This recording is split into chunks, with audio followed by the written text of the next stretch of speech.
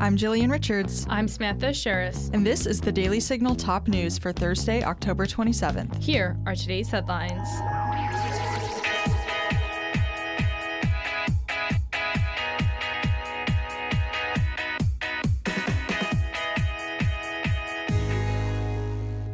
A U.S. Bureau of Economic Analysis report found that the U.S. GDP increased by a 2.6% annual rate in the third quarter of this year.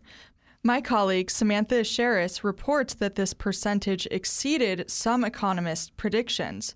But E.J. Antoni, an economist here at the Heritage Foundation, isn't too optimistic. Antoni says that far from an indicator of growth, today's GDP report signals decline. Consumer spending and business investment combined actually contributed negative 0.62 percentage points to GDP. Antoni adds, Americans are steadily becoming poorer under Biden, and in the third quarter were able to afford fewer imports from abroad. Pennsylvania House Republicans are trying to impeach Philadelphia District Attorney Larry Krasner on his soft-on-crime policies. The Wall Street Journal reports that Representative Martina White, a Republican, is leading the effort to impeach Krasner. Representative White introduced the articles of impeachment against Krasner this Wednesday. Listen to her remarks here.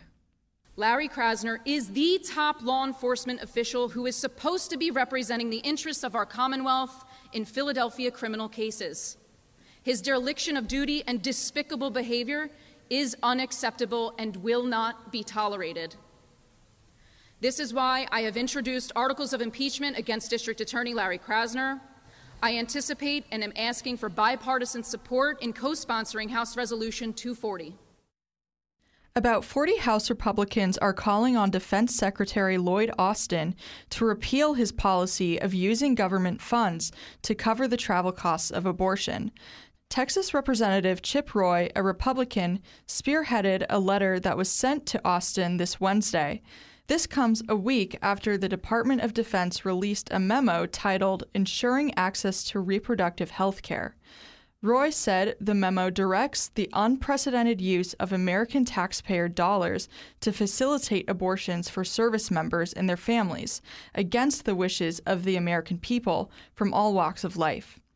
Roy argues in his Wednesday letter that Secretary Austin's decision to bypass Congress and establish a Department of Defense abortion travel fund flies in the face of nearly a half-century of bipartisan consensus to respect the sincere beliefs of millions of pro-life Americans. The Republicans conclude the letter by demanding Austin revoke the policy immediately. The Democrat-led Congressional Hispanic Caucus blocked Texas Representative Mayra Flores from joining the group. Flores, a Latina Republican, told Fox News yesterday that she thought the Hispanic Caucus would be open to working with her as the first Mexican-born American congresswoman. Check out her comments she shared on Laura Ingram's Fox News show yesterday. Congressman Flores, let's start with you. Today we learned that the Congressional Hispanic Caucus is officially rejecting your membership in the Congressional Hispanic Caucus because you're not a Democrat? This has to be something from one of the, comedy or, sarcastic websites out there, yes? Or is it true? It's true. I was born in Burgos, Tamaulipas, Mexico. On June 14, I became the first Mexican-born congresswoman ever elected in Congress, and that's not good enough for them. And this just shows that they're not for the Hispanic community. They're just there for their political party. How were you informed that you were not welcome in their club? Over the phone. Well, who was it over the phone? Was it Congressman's office? It was their office. Whose office? The Hispanic Caucus. Yeah. This is unbelievable. Yeah. So no bienvenidos to you. No. That's just not. But I don't need them. The Hispanic community doesn't need them. We are the real voice. We are the voice of the Hispanic community. And we stand for the values that we were raised with. God, family, and hard work. That is what we are all about. The Biden administration announced yesterday that almost $1 billion in awards will go to school districts that will replace gas-fueled school buses with electric models. Per Reuters, This funding is part of a $5 billion clean bus spending package that the Environmental Protection Agency will shell out over 5 years. According to the White House, this program will fund almost 2,500 new school buses, 95% of which will be electric.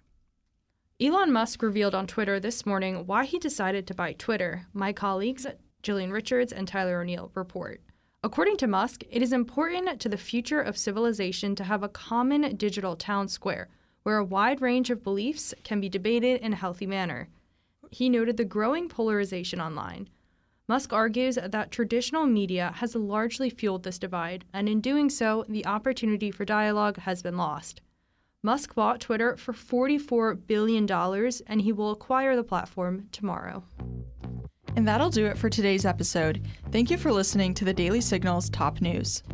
If you haven't gotten a chance, be sure to check out our morning show right here in this podcast feed, where we interview lawmakers, experts, and leading conservative voices. Join us tomorrow morning for the Daily Signal Interview Edition. Samantha Asheris will be sitting down with heritage expert E.J. Antoni to discuss the GDP report, how Americans are being impacted by the U.S. economy, and President Biden's student loan forgiveness plan. Also, make sure you subscribe to the Daily Signal wherever you get your podcasts and help us reach even more listeners by leaving a 5-star rating and review. We read and appreciate all of your feedback. Thanks again for listening. Have a great night, and we'll be back with you all tomorrow morning. The Daily Signal podcast is brought to you by more than 500,000 members of the Heritage Foundation. The executive producers are Rob Bluey and Kate Trinko. Producers are Virginia Allen and Samantha Rank. Sound design by Lauren Evans, Mark Guiney, and John Popp. To learn more, please visit dailysignal.com.